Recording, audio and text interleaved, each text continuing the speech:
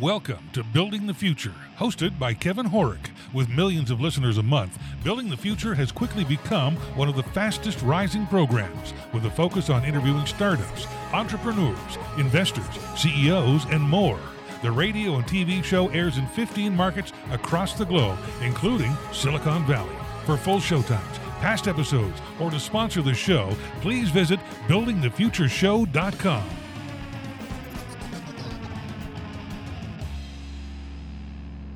Welcome back to the show. Today we have Chet Kapoor. He's the chairman and CEO at DataStax. Chet, welcome to the show. Hello, Kevin. Thank you very much for having me on the show. I'm looking forward to this. Yeah, me as well. I'm actually selfishly super excited to learn more about what you guys are doing because I'm in tech and I actually think what you guys are doing is very much needed for a lot of companies.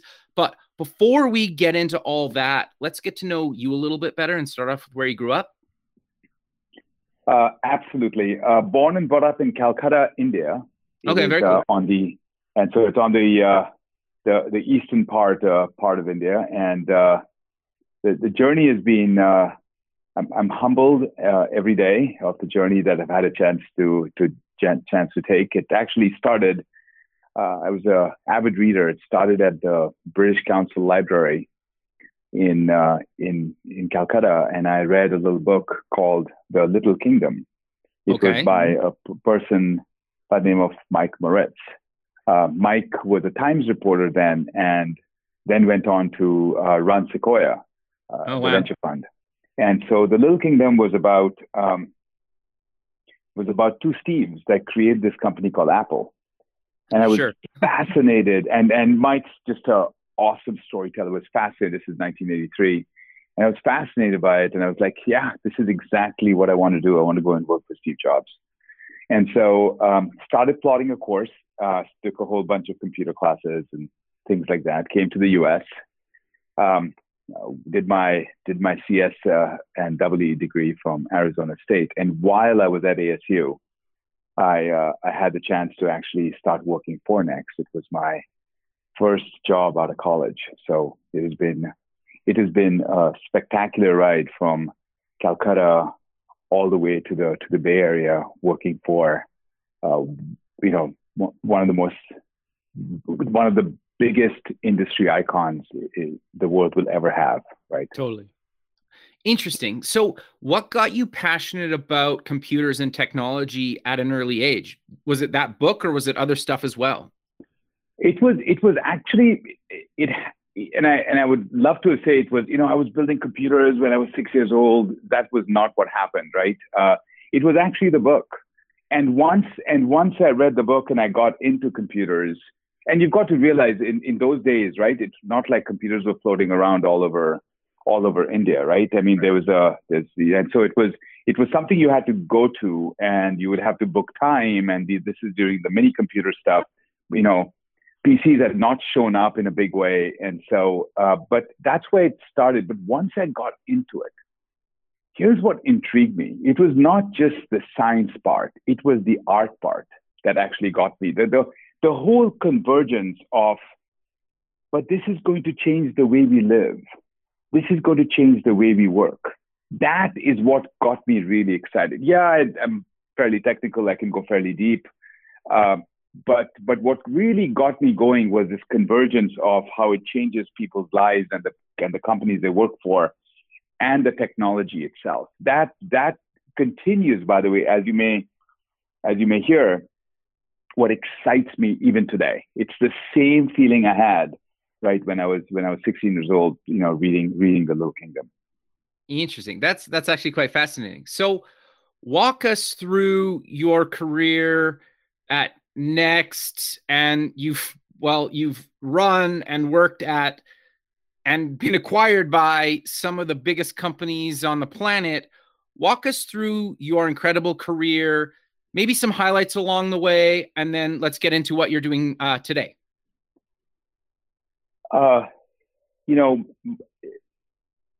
It all started at Next, right? And so it was my first job out of college. I really do believe that as I mentor folks now, I tell them that, be very careful on the people you go to work with in your first job because it will define you. And Next was an awesome experience because the single biggest thing beyond being 20 yards away from Steve and, making coffee, bringing coffee for the person that made coffee, right? The big thing from Next was it's all about people. And you have to absolutely, have to focus on hanging out with great people that are mission oriented and are really smart and really want to change the world. So it started there, and I got that very early. And then after Next, it was I ran a services company, and then worked for a company called Active Software. We created an industry called EAI in the integration space, and that was spectacular to see that that a company, along with a group of other companies, can come together and actually create an industry that didn't exist, right? And that was very fascinating. Went to BEA, ran the integration business there, and then went to this small open source company, and that's where in 2004, open source was something I got very intrigued with, and ran a company called Blue Code, and IBM acquired it. Why did you get intrigued by open source? Sorry to cut you off. No. It's by the way, it is awesome to see people from geographically very diverse locations, from very different companies that they work for, coming together all in a distributed way to create this great technology that people end up using to run their businesses, right? And that process of invention and creation was unknown to me. So the best way to put it in a phrase is software used to be built in a cathedral. And what open source did, it brought it to the bazaar. You didn't have to come to Silicon Valley. You could be sitting in Sao Paulo, Brazil, and still be one of the best contributors, right? So open source, and a lot of people think they understand open source, but you actually have to be in it to actually understand it and see how the commit process works, and how do people contribute code, and how do you have to do things by influence. And so that was something that I really wanted to understand. So I went off and did this, and then worked for IBM, which was great, and then embarked on this journey called Apogee. Okay. Which was great. We didn't have a product, we didn't have revenue, and it became a really good success. We took it public, and then Google acquired us a year after that. Spent 3 years at Google, grew the business, my last stop at Google was running education for Google, and then decided to branch back into doing something with a set of people that I worked with over the last 20 years, because we still have, we think data is taking off in a big way, and we wanted to do it in a very specific way. And so DataStax was where we landed, and we've been growing the company since. Very cool. So how did you come up with the idea for DataStax, and what exactly is it? So DataStax was founded in 2010, and Jonathan Ellis, who is one of our co-founders, is still with the company. But cool. It was founded with the concept that SQL databases are well structured, and the world was going to an unstructured world, not just transactional, but an unstructured world. Totally. And there was no database around that would scale massively. Right. Even in the SQL world, scaling massively is hard, right? And so Cassandra was born as a scale-out NoSQL database. And over the last 11 years, it has proved itself again and again and again. Kevin, think about any massive app or any website, and Cassandra is behind it, right? Cassandra was it actually came out of a lot of stuff that Facebook did. Right. Right. And so it is, it's no question, it is the scale out database of choice. It is the standard for NoSQL databases. And so that's what was DataStax's business. But we have now expanded it, and we talk about the company is focused on the open data stack, right? So database is just one part of it, but you need other things, right? You have a database is basically data at rest. You need data in motion. You need APIs. You need to be cloud native with Kubernetes. And so we're bringing all of that together in what we call the open data stack. And developers and enterprises are absolutely loving it. Sure, because you're saving them a huge amount of time, development, and technical knowledge, right? Like it's hard to find people that truly understand that whole part of an application. Is that fair to say? It is very fair. So our and if you look at the two axes that we actually optimize every day. Okay. One of them is developer productivity. Sure. We want developers to be 5x more productive than they already are. They should not worry about things like scaling and Kubernetes operators and things like that. We do that for them. And the second thing is 5x cheaper, because data is exploding and so are the costs. Totally. Right. So it's all about, the developer productivity to get outside of the innovation stalemate, and then the TCO focus so you get out of the TCO debt spiral. Interesting. So walk us through, how does a developer or a company actually use DataStax, and what's the learning curve to actually start using the product? The learning curve is we think somebody who understands JavaScript and wants to build an app. We've really simplified this. Yeah, so somebody who understands JavaScript and want to build an app.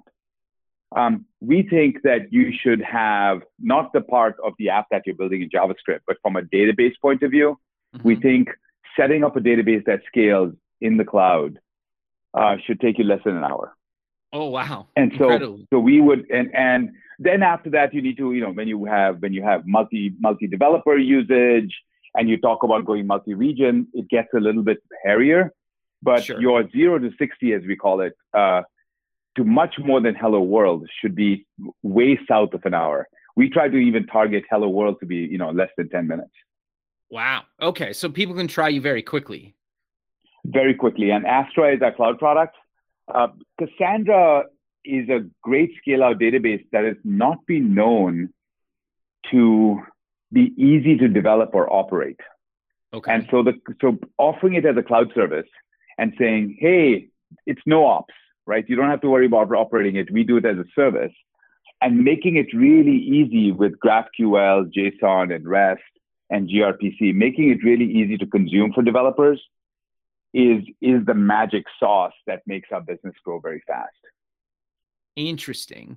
So can you maybe give us some examples of, you don't have to give company names, but how companies have been leveraging your technology, just so people can understand how they could potentially, like, oh, I'm in that space, or we could leverage that. Can you give us some examples? Yeah. So let's talk about Home Depot. And it's very relevant to the pandemic, right? Home Depot has been using Cassandra for many years. And I think it's well documented that they've been using Cassandra with 100% uptime for over 5 years. Wow. That's right? Unheard of, right? Yeah. So it's so it's awesome, right? I mean, it's been working really well, right? And if you talk to some of our other customers, they will tell you the same thing. Once they build it, then it just works and it scales really well and things like that. But when the pandemic hit, Home Depot went through something interesting. Their store traffic dropped significantly. Sure. But the demand increased. Right. Right? Because everybody was at home. They would want to do home projects and things like that. So a really big part of fulfillment of that demand had to come up with curbside pickup. Right. So they literally rolled out in less than 30 days.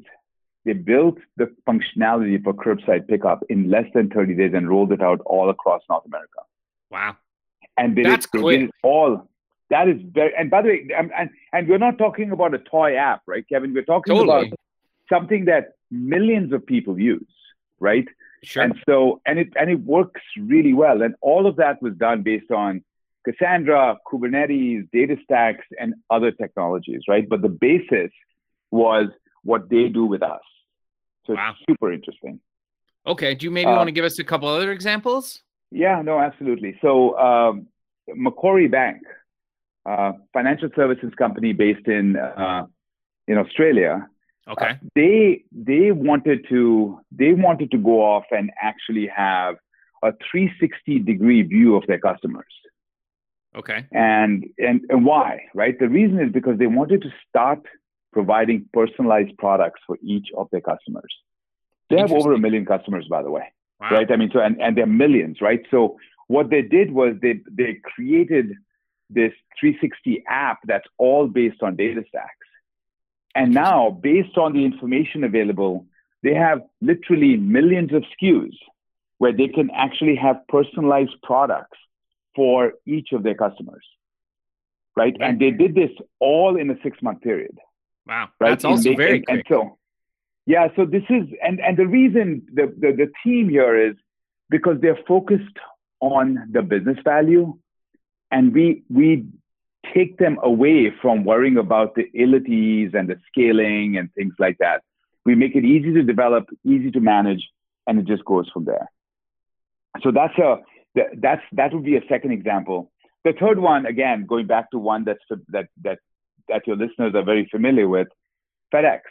Sure. Right. FedEx, Federal Express's shipping application runs on DataStax. So every time you track your package tracking or anything like that, whether it's through a website or through a mobile app, you're actually using DataStax. And Federal Express has been using it for years, and it scales beautifully. I mean, think about it, right? Federal Express as a company is in 98% of the countries in the world. Wow. I didn't realize because they have to deliver packages. That's awesome. No, 98%. Wow. So it's massive. Very cool. So how do you, or what are your thoughts and advice around companies struggling with this data problem? Because I know, well, you know that every company has good data, bad data, no data, some data.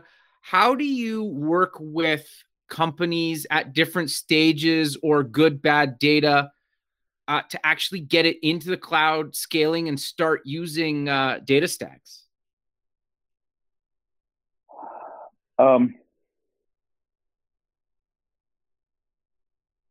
So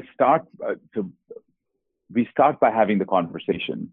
Okay. That data is exploding, and the value of data is increasing exponentially. Right? Okay. It's just increasing, and so that is happening. So how do you get more and more value from your data? So one way to do that is to take all of it and put it into a warehouse, right? Use something like Snowflake or whatever else you want, and then run some, ML or algorithms on top, and you can get some insights. That's very good for what we call the deep lane. Okay. There's something parallel to that, which is where we live. It's called the fast lane, right? How do you take data from all these different databases you have and have a standardized way to access it and store it? Sure. Right? How do you make sure you do that? Because the value of data is not just an app. The value of data is to be used by other data, as well as by machine learning, as well as by data scientists, as well as by business analysts, right? And so how do you so Kevin, and you will succinctly understand this, we've all built architectural pictures with the app on top and databases on the bottom. Totally, yeah. I think we're at a point where we have to flip it. Oh, interesting. The app is just one user of data. Sure. And I'm specifically not saying databases because databases are about database at rest. Yeah. And there's a lot more to data because you have to also talk about data in motion, right? Okay. And so you do that combination. But when you do that, you have to flip, whether it's a 3-tier, 2-tier, whatever app that you're building, you actually have to flip it around, and it's not databases on the bottom or data on the bottom. It's actually data on top. And that's how our enterprises think of it. So we have this kind of conversation with them, and they all get it, right? Everybody talks about it slightly differently, but they understand it to their very core. And our value proposition, back to what I said earlier, is very, very simple. We build products that developers love. Sure. That change the trajectory of the enterprises they work for. Interesting. So we are always talking to the CIO or to the VP of infrastructure, app development, data, and there are different titles in different places, CTOs, about an enterprise-wide view, and then making sure that developers love the products we build. Because at the end of the day, they are the users of the product. Sure.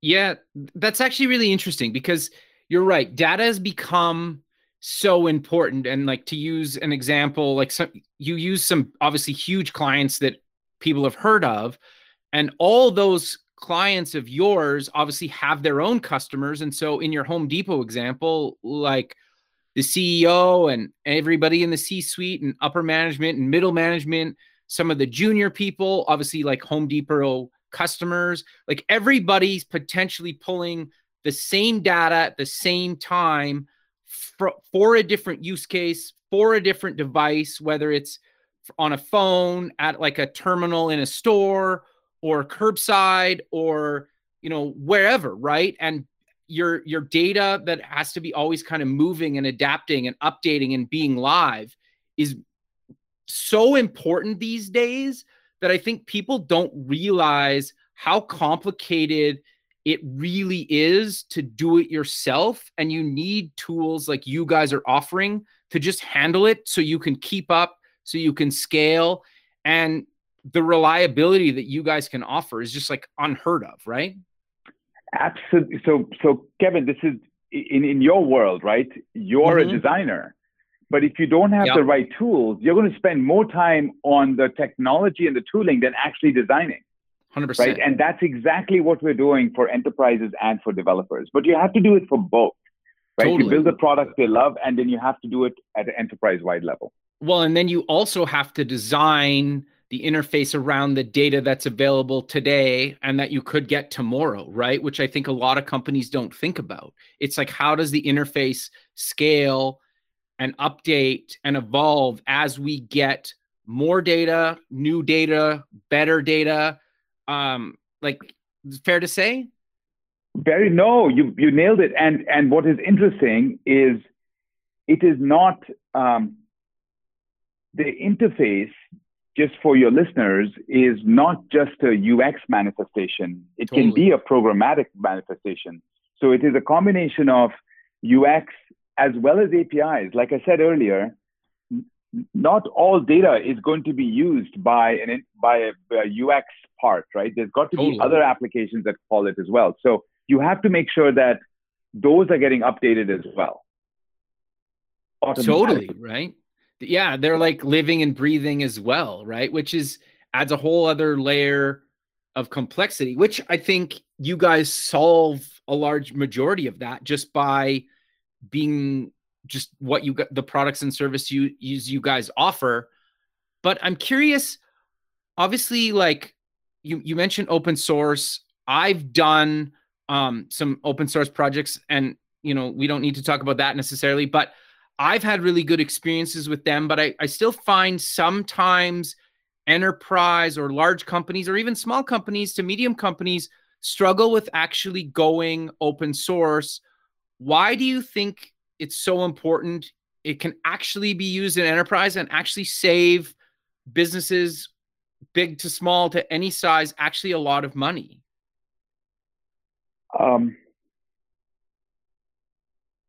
So let's start from the top. Okay. Innovation happens in the bazaar, not at the cathedral. The best ideas are not coming from people who are sitting in buildings next to each other. the best ideas, and the inspiration for innovation comes from anywhere in the world, right? And so that's where I would say it's a small world, right? It's because I think that's the critical, right? Why do you write software? Because you want to innovate, sure. Right? And innovation happens in the bazaar. That's number one. The second thing is it happens transparently with open source.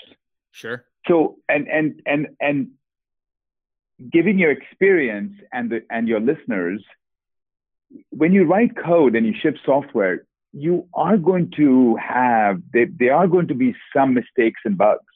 It's just the nature of what you do. Sure. The question is, can you make sure you fix them quickly, and a bunch of people are collaborating to fix it rather than the five people that wrote it? Totally. And that's what open source does. So open source gives you innovation, but it also gives you a ton of reliability. Right? Because because that piece of code that was written is being used by so many different people in so many different ways that it gets really hardened and making it happen. Well, and in so many parts of the world, right? Absolutely. So those two things are very important. So now enterprises have struggled with it because there are a lot of software companies that are not open source. And my take for at least 8 years now has been, if you're going to do something with technology, it better be open source, right? Kubernetes has proved it, right? Cassandra has proved it, and you can just go down the path. Enterprises have struggled to adopt it because software companies were not built on open source projects. Totally. But that's changed. Look at companies like DataStax. Right. So the second thing that they've struggled with is, should they just be the consumer of it, or should they contribute to the projects? Because that's when you're being a good citizen. You're not just using it, but you're actually giving back as well. And that is what I'm excited about in 2021, Kevin. I can see large companies that we work with, banks, retailers, people that you would normally not think as open source contributors, showing up and saying, we love what you're doing. We love the way you're doing it. Help us get into the communities because we want to contribute. We have use cases we want to bring and have discussions with people so that we can solve them in a creative, collaborative way. And that part is become super exciting. Totally. So all of this is around innovation, contribution, reliability. The next thing after that is making it available as a service and making it available with significant cost savings. Right. But I think it starts from innovation and agility and then goes to cost savings. Anybody that just starts with cost savings being the primary reason, I find over a period of time, they'll get disillusioned. You have to start by saying, I'm going to get some really awesome innovation, and I'm going to make sure because of that, I'm going to get a lot of agility. Interesting. No, I 100% agree with you. And it's cool that you're having those companies in traditional industries that are slower to adopt technology actually wanting to contribute to open source projects, because I think it's very important and it's very useful and everybody benefits from it. But the challenge has to be then, how do you guys manage the DataStax' roadmap? Because you have huge companies using it. You have huge companies contributing to it. You know, they can probably really kind of, sway their weight in where the product potentially goes. So how do you manage, feature requests and features that are coming at you from the community, as well as what you guys are trying to build? And this is where you have to be the great, very, very insightful question. But this is where you have to be transparent. Okay. And be very crisp on the way you execute. Okay. The roadmap for the open source project is governed by the people that participate in that open source project. Got you. And everybody gets a vote, but the size of company they work for is not relevant. And which is one of the reasons why I'm a big fan of the Apache way of doing things. Right. And so it is fairly, whether you work for company XYZ or you work for yourself, it doesn't matter. You are one contributor to the one committer to the project. So that's one. Now open source is in our DNA. We will not do something that is not open source, but we don't do all our innovation in open source. We're committed to it. We will do features because the thing about, because of the collaboration of open source, it's not the fastest, more agile way of doing it. So we will always build software that will be outside open source, right, with a complete commitment to take it back to open source. Gotcha. And go through the process in making it happen. So we get our customers get the best of both worlds. Developers get the best of both worlds. They can go off and use a cloud service, right, and we made it really easy to build apps, and we've really made it really easy to manage. And they can use all the cool innovation, knowing very well that whatever we're doing there, they will be able to leverage in the open source communities over time as well. So we have to you have to make sure that you continue to do that cycle, right? In a transparent way with the community, but make sure that you're also serving the enterprise needs. No, that makes a lot of sense. So I'm curious then, what advice do you give to companies on actually executing software products? Because, well, as you know, they're complicated. And even just like in the early days, some of the stuff and decisions you make can very much affect you, 6 months, 3 years, 5 years, 10 years, 20 years down the road sometimes. So what advice do you give people on actually executing their projects and their companies that you've kind of learned over the last number of years?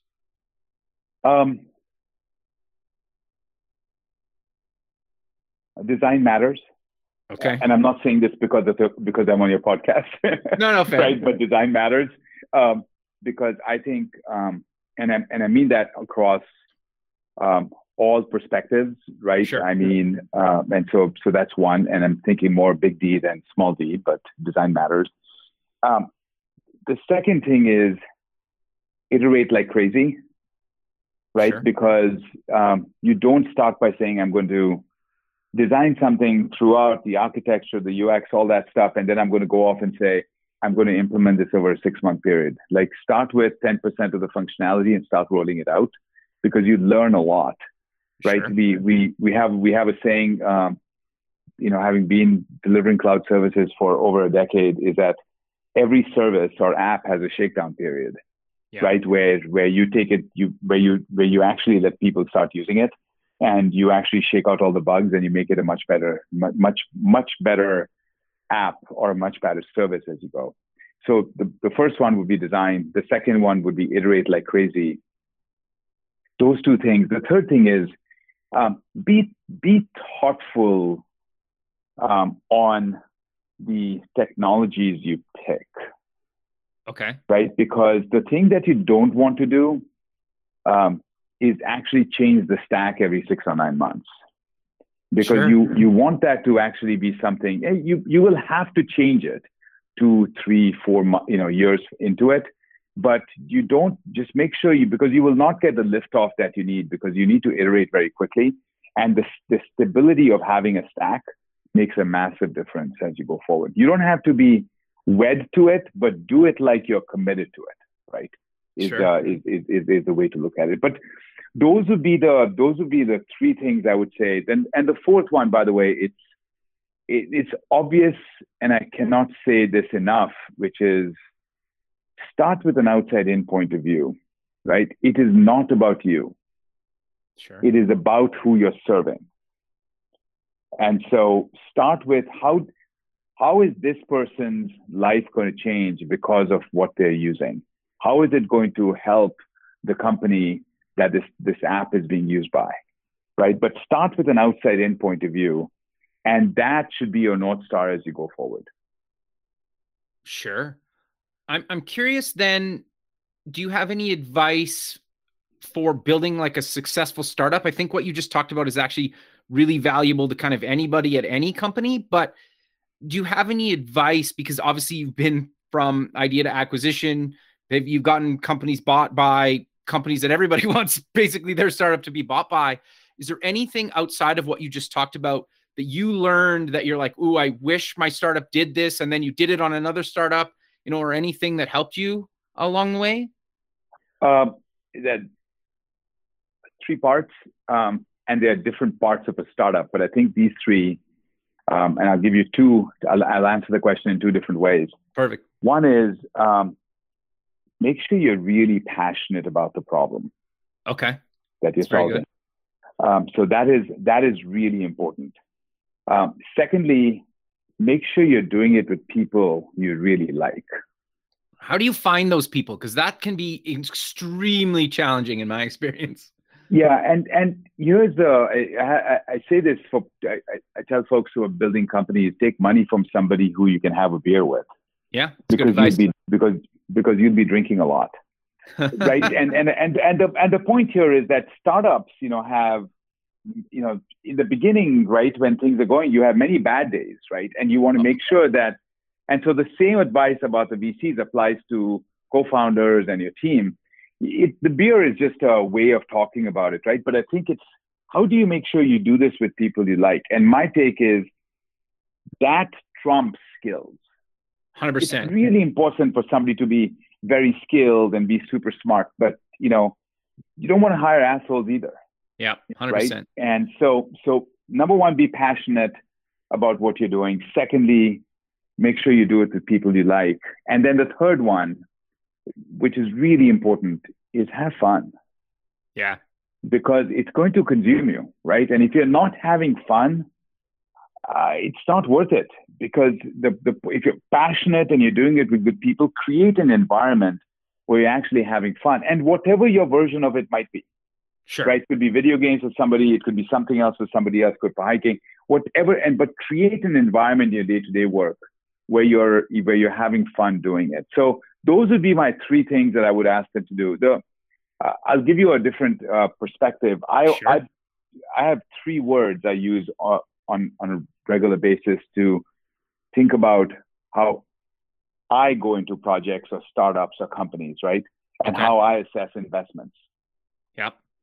Do I believe? Do I inspire? And do I execute? In that order. Because it all starts from believing in an idea. It's about inspiring other people to believe in the same idea. And then it's about execution of the idea, making it successful. Right? And so you always have to start, because all good ideas start with one person thinking, wow, or two people thinking it's a great idea. You have to convince other people that they think it's as good. And then the third one is you have to execute on it, because believing and inspiring means nothing without actually the metrics and the results showing up. No, couldn't agree with you more. So I'm curious, you kind of touched on it. How do you handle like a work-life balance or advice for that? Because I think especially in the early days when you're kind of struggling, maybe you're having bad days, it's easy to put in long hours and kind of forget about your own health and well-being because you're so focused on trying to make it. Great question. I've always said I've always said this for a long time, which is I want to make sure my kids don't call me uncle, and I hold on to that, right? And so you have to find a way, and there's no silver bullet here, Kevin, where you say, you know what, this is how you do work-life balance. You have to. Anybody that tells me they have work-life balance, my take is either they're not working. Sure. Or they're not, or they don't have a personal life, one of the two, because everybody I talk to struggles with it and balances every day.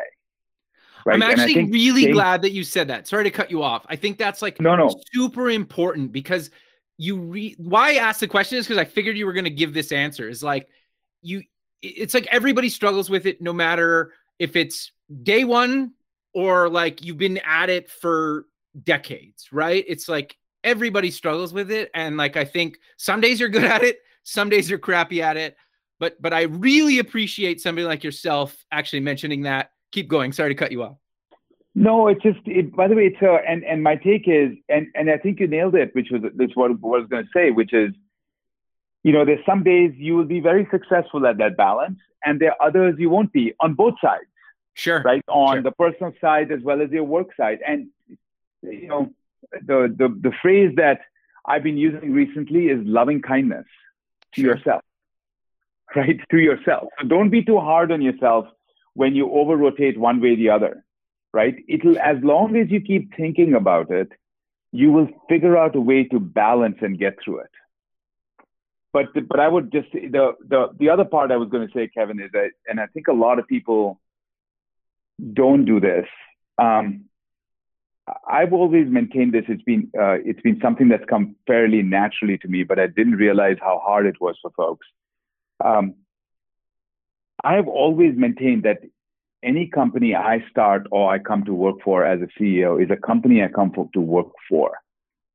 I never use the word my company, because my identity as an individual is separate from that company, and I don't merge them. Interesting. And it's really important to me, and I think it's really important to people I work with, that we all realize that we all come to work for DataStax. It is not Chet's company, right? And even if I was a co-founder of the company, I would have said the same thing. This is our company. Yes, I co-founded, but this is our company. I get a paycheck just like you do, right? So let's make sure we make this the best place that we can all excel at. Interesting. I would think a lot of people don't share that same. I agree with you, and I think that's awesome that you do that. But I think a lot of companies or CEOs or co-founders of a company do not see it like that. Yeah, and the reason is, it goes back to, because I think, and nothing wrong with a different point of view. I'm giving you Sure. mine, but my only take is, the one thing I'm fairly sure about is that, the role you play in your professional life and who you are in your personal life, if you start identifying yourself with the role you play, Yeah. whether you're a CEO or co-founder, it is not a recipe for a successful path, right? Because there will be many ups and downs, Sure. and you need to find a way to separate the two as you go through life. Yeah, that's actually really good advice. Interesting. So I'm curious, we're kind of coming to the end of the show, but is there any other advice that you want to give people listening, and maybe, or even some stuff that like you wish you knew sooner, or would tell yourself, when you were, doing your first startup or something like that, or anything else you want to kind of close out on? And then I want to talk about your podcast just to kind of close out the show. Strategy is important,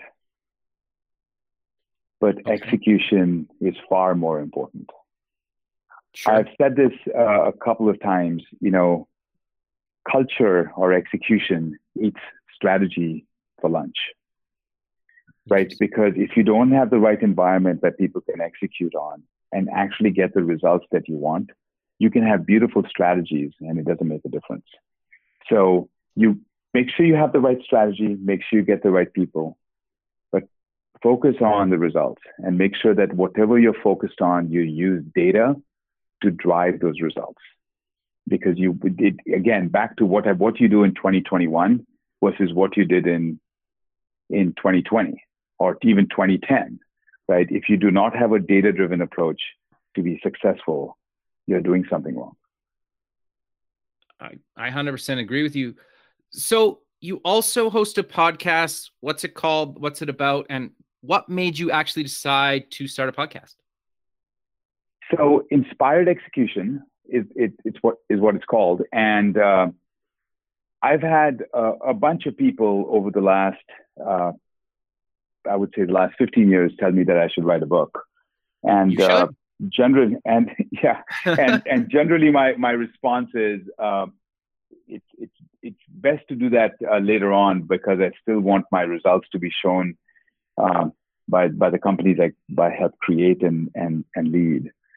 But the one thing that occurred to me, and Reid Hoffman, his podcast, Masters of Scale, was awesome. And I was listening to it and I loved it.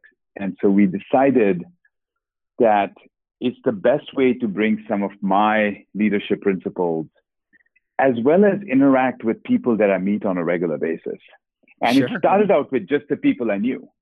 right? Sure. And now it's expanded to people I don't know. But it's great to get these folks out who have been very successful, small, large. And we talk about a multitude of things, right? We've talked about diversity. We've talked about culture. We've talked about, during the pandemic, we talked about distributed work.